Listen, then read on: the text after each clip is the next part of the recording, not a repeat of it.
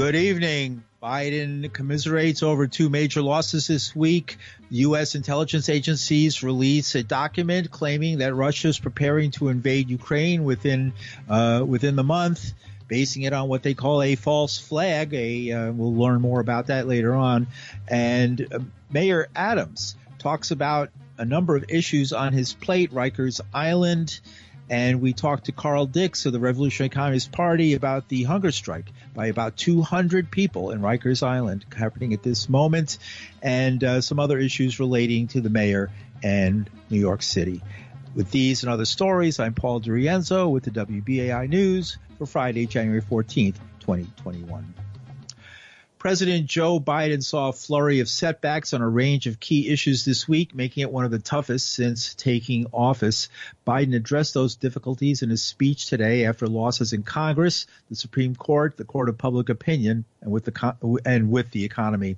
One of the biggest blows to the Biden administration this week was the United States Supreme Court's ruling to halt Biden's federal vaccine mandate for private sector employees with at least 100 workers. The mandate was a key part of Biden's recent COVID-related efforts and may set the stage for other vaccine mandates to be questioned. Meanwhile, several economic indicators made a poor showing this week. Jobless claims increased, and new data showed that retail sales fell 1.9% in December. The economy is contracting as COVID sweeps the country and people are staying home. The producer price index increased by 0.2% in December following a year of significant price increases. Today, Biden emphasized the success of his infrastructure bill passed last year. It is, there's a lot of talk about disappointments and things we haven't gotten done. We're going to get a lot of them done, I might add. But this is something we did get done, and it's of enormous consequence to the country. The president, a Quinnipiac poll released this week reported Biden's job approval rating had dipped to 33%. On the economy, the poll found 34% of those surveyed approved of Biden's work, while 57% disapproved. Quinnipiac also found that 35% approve of Biden's job on foreign policy, while 54% disapprove. And foreign policy is fast focusing on Russia and Ukraine. A United States intelligence finding released today says there's a Russian effort to create a pretext to invade, adding Moscow has already prepositioned operatives to conduct a false flag operation, and that's their words, in eastern Ukraine. That's according to the White House. Pentagon spokesperson John Kirby. We already have, in addition, indications that Russian influence actors are already starting to fabricate Ukrainian provocations that in both state and social media to, again, try to justify in advance some sort of pretext for incursion. I'm not at liberty to go into a whole lot more detail than that. But I hope that by the fact that we can say this as confidently as we can, you can take away that that there's a fidelity here to the information that we have that we believe is very credible. And again, we've seen this kind of thing before out of Russia. When there isn't an actual crisis to suit their needs, they'll make one up. And that's the Pentagon spokesperson, John Kirby. White House press spokesperson Jen Psaki added the intelligence findings show Russia is also laying the groundwork through a social media disinformation campaign framing Ukraine as the aggressor. We are concerned that the Russian government is preparing for an invasion in Ukraine that may result in widespread human rights violations and war crimes should diplomacy fail to meet their objectives. As part of its plans, Russia is laying the groundwork to have the option of fabricating a pretext for invasion. And we've seen this before. We saw this before leading up to 2014, just to note, including through sabotage activities and information operations, by accusing Ukraine of preparing an imminent attack against Russian forces in eastern Ukraine, and the Russian military military plans to begin these activities several weeks before a military invasion, which could begin between mid-January and mid-February. Again, we saw this playbook before, including the widespread effort to push out misinformation, not just in Eastern Europe, but around the global community. We have information that indicates Russia has already pre-positioned a group of operatives to conduct a false flag operation in eastern Ukraine. The operatives are trained in urban warfare and in using explosives to carry out acts of sabotage against Russia's own proxy forces. Our information also indicates that Russian influence actors are already starting to fabricate Ukrainian provocations in state and social media to justify a Russian intervention and sow divisions in Ukraine. The United States and our allies and partners are concerned about this cyber attack, and the president has been briefed. We are also in touch with the Ukrainians and have offered our support as Ukraine investigates the impact and nature and recovers from the incidents. We don't have attribution at this time, and I can't point to any more specifics. I know the Ukrainians also announced and conveyed that they got their systems up and running pretty quickly and that personal data was not accessed. We will continue to, of course, work with them and assess any additional impacts. We're continuing to consult with allies and partners, including Ukraine, on this. Determined that Russia was behind the attack. How would the U.S. respond to that? I'm just not going to speculate on that or preview what actions we would take at this time. I would just note that we will take necessary and proper steps, of course, to defend our allies, support our partners, and support the Ukrainian people, but we're still assessing that at this point in time. White House Press Secretary Jen Psaki. The intelligence findings declassified and shared with United States allies before being made public estimate that a military invasion could begin between mid-January and mid-February. Russia, meanwhile, insists it has no plans to invade Ukraine. Foreign Minister Sergei Lavrov warned today that Moscow wouldn't wait indefinitely for the Western response to talks that were held last week, saying he expects the United States and NATO to provide a written answer. Lavrov described what they're demanding is that no more NATO on the borders of Russia. They're demanding that NATO and the United States alliance be withdrawn from anywhere near the borders of Russia. Lavrov described Moscow's demands for binding guarantees that NATO will not embrace Ukraine or any other former Soviet nations or station its forces and weapons there as essential for the progress of diplomatic efforts to diffuse soaring tensions over Ukraine. And in national news, Martin Shkreli must return $64.6 million in profits he and his former company reaped from jacking up the price and monopolizing the market for a life-saving drug. That's according to a federal judge that ruled today, while also barring the provocative imprisoned ex-CEO from the pharmaceutical industry for the rest of his life. You might remember Martin Shkreli. He made headlines with his unapologetic defense of forcing the price of EpiPens used by people who are living with diabetes and drug necessary for their life and for their daily survival. He caused the price of that drug to escalate to phenomenal levels after decades of being an affordable drug used by millions. He said that he had no problem with that, and he earned a lot of anger and a lot of bad feelings around the country, leading to his arrest. United States District Judge Denise Coates' ruling came several weeks after a 7-day bench trial in December that featured recordings of conversations that Coates said showed Shkreli continuing to exert control over his company, Viera Pharmaceuticals LLC, from behind bars and discussing ways to thwart generic versions of its lucrative drug Daraprim.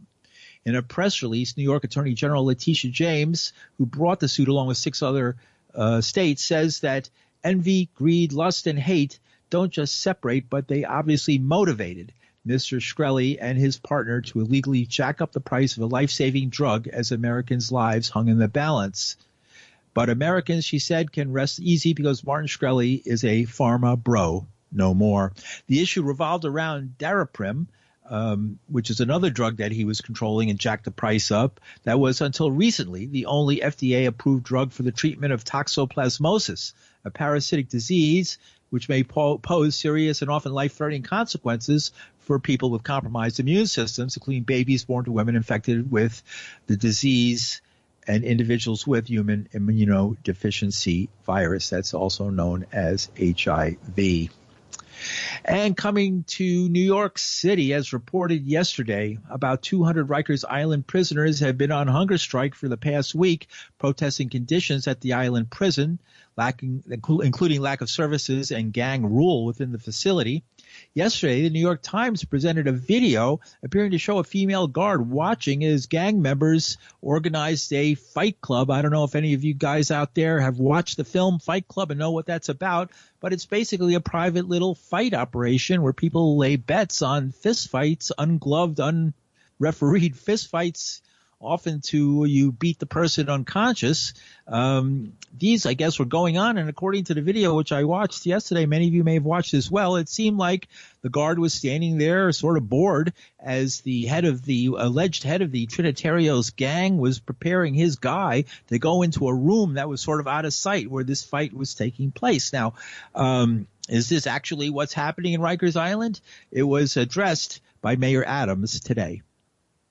I think it was the New York Times that wrote the story yesterday showing the female correction officer inside a facility where she was alone, and violent gang members started to attack another inmate, and she was by herself. And for 2 minutes, she had to wait for help to come. I know what happens on Rikers Island. I know what happens to inmates who are just trying to serve their time. What happened to correction officers, I'm aware of that. And I have made it clear I'm going to hire the best person for the job, and I did, Commissioner Molina. And he's going to staff up so we can turn around Rikers Island in a very humane way. And I have the utmost trust in his ability to do so based on my years of experience of fighting for what was happening in Rikers. I was fighting for reform on Rikers as a sergeant in the police department. That's how long I've been fighting for reform. So some people just discovered the reforms that are needed on Rikers. This has been my life work. So I'm not going to allow inmates to be abused, and I'm not going to allow correction officers to be abused. And those who are abusive as inmates or abusive as correction officers, we're going to deal with that. So my partnership is not with the union. My partnership is with the people of the city of New York, even if they are incarcerated. And I'm going to continue to have that partnership. People must be safe, even if they committed a crime. And it's important to understand that Rikers Island is where people usually are held awaiting trial, so they have not been convicted of a crime, and therefore they are technically innocent of anything, at least until they are convicted. Now, New York Times yesterday or today published an article with more details on this story. You might have remembered that Vincent Schiraldi was the commissioner of the New York City Department of Corrections until recently, and he was a reform-minded jail leader here in New York. And he met with the head of the Correction Captains Association, Patrick Ferriulo, who told him he doesn't have to negotiate anything with him because he said with Eric Adams taking over as mayor, you're gone. And I guess within weeks, that prediction came to pass. That advanced knowledge of Schiraldi's firings offered an early hint at how closely aligned, this is how the New York Times writes it, Adams had become with the city's powerful correction unions even before he took office, foreshadowing a series of pro-labor decisions he would make almost immediately after his swearing in, actions that the former commissioner and some advocates say signal a return to prominence for unions that had been put on the defensive in the final months of the previous administration. Adams announced he would reinstate solitary confinement as a tool for managing detainees, a policy the Corrections Officers Union had pushed in the face of Mayor Bill de Blasio's decision to eliminate solitary. 2 weeks ago, Louis A. Molina was Adams' choice to replace Schiraldi. He rolled back restrictions on the department's sick leave policy, generous sick leave policy, and fired the department's top internal investigator, whose aggressive investigations into the officers' use of force had also drawn the union's ire. It was Molina's first job, Monday on the job this week, and he was defended today by Mayor Adams. The story that was in today's paper about gangs running the facilities. You saw fights happen inside, gang members controlling the facilities, intimidating other inmates. We need a correction commissioner that is finally going to get Rikers under control, and we have to allow him to build his team to do so, and I have the utmost confidence in him. And that was Mayor Adams expressing his support for the new chairman, the new commissioner of the city's jail system. Last night, I had the opportunity to speak with revolutionary activist Carl Dix. He's a spokesperson for a group known as the Revolutionary Communist Party, which may be known to listeners of WBAI through our program We Only Want the World here on WBAI, as well as Dix's work for many years in trying to end the stop and frisk policies that had put tens of thousands of people in jail in the early 2000s under the administration previous to de Blasio. And he is now working with a group of folks who are trying to bring attention to the hunger strike that's going on currently in Rikers. Here's an excerpt from our talk last night. Well, it's not that they've forgotten about them. It is that they are continuing to enforce the kinds of conditions that prisons in this society are supposed to enforce on people as part of a control mechanism, and not just for the people in jail. It's a message to people outside the jail that this society has no future for. This is where you could end up if you don't toe our line. And that's what's going down here, because the 200 people who have been refusing food since last Saturday in the morning, they're kept in metal dormitories that house 50 people each. They're not ventilated, so they don't protect you against they're not insulated. They don't protect you against the cold. They are also not ventilated, which is crucial in a period when COVID is spreading. These dormitories have no individual cells. Each of the 4 dormitories has 50 beds crammed into them, put close together in a period where COVID is spreading. And in fact, the people got put in these dormitories as a measure to deal with COVID. And it's actually creating conditions where COVID could spread. People have been locked down for more than 2 weeks, not allowed outside of those dormitories, not being taken to their hearings in their cases, not getting mail, not getting phone calls from their relatives, not allowed video conferences with lawyers. And you mentioned Christopher Boyle. He has now found out, not from his clients in the prison, but elsewhere, that his phone has been blocked by the authorities. So his clients can't call him, which definitely means they're not getting their cases worked on. But it also means that retaliation could be coming down on the people who are taking this stand. And the word wouldn't be getting out. And it's very important that people look at this example of people in prison, locked down, who are saying, we're not going to take this, and standing up and fighting back. This is a bold example, and it's one people need to take up. And people need to reflect on some of the things you said about Rikers overall, because 87% of the prisoners are Black or Latino. Many of the people in Rikers are there for pretrial detention, which means that they're there because they can't meet the bail that the court set. So you're in jail because you're poor. In Rikers, part of how they control people is a combination of beatings at the hands of the guards and allowing prisoners to beat other prisoners. Did you see that video? I think it was on Carl Dix. Thanks for joining us here on WBAI. Mm-hmm. It was a video on I don't know if I saw it on Facebook or Twitter, one of those social media sites. It was actually taken from security camera footage, and it showed a fight club being carried out with a guard who's present while the head of the Trinitarios gang was betting on was massaging one of his guys to send them in there for the fight. So they were having like Friday night fights in there.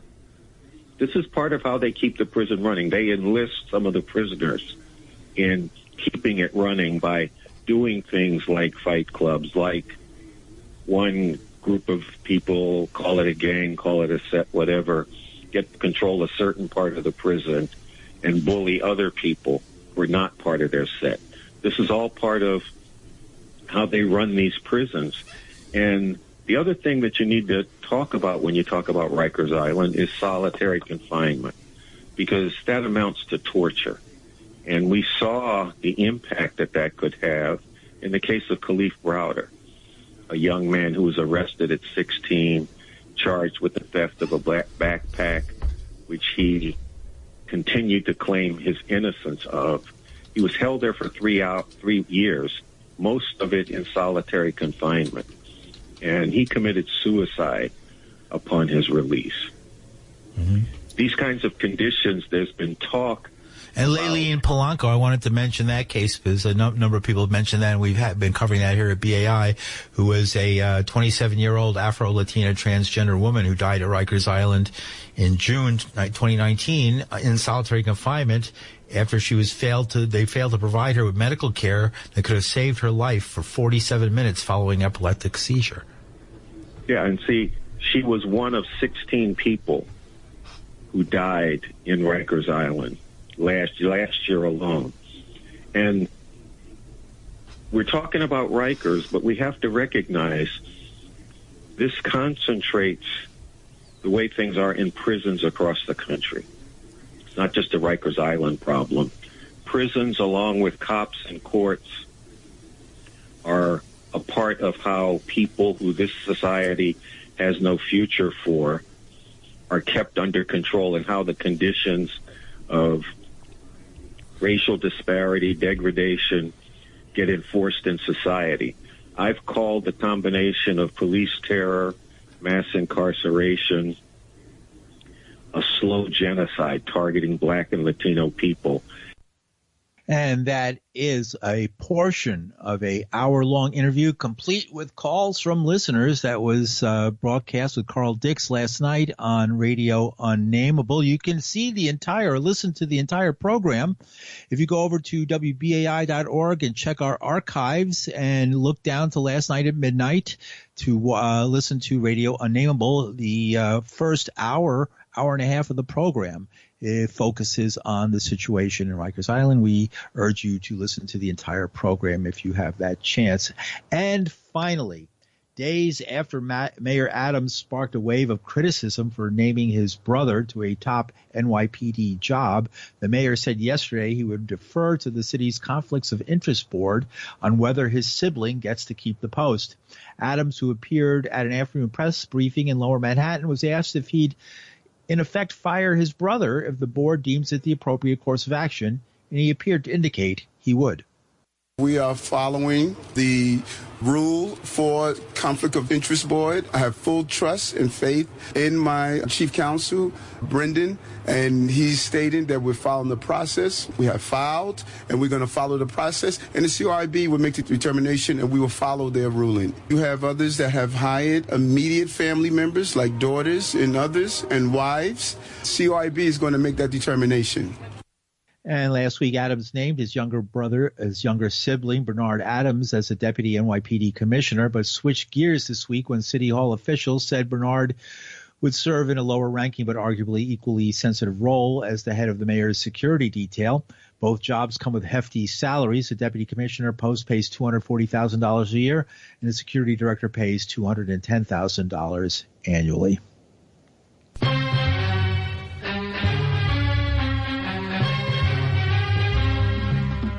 And that's some of the news for Friday, January 14th, 2021. The news is produced by Linda Perry. Our engineer is Richie Johnson. From New York City, I'm Paul DeRienzo.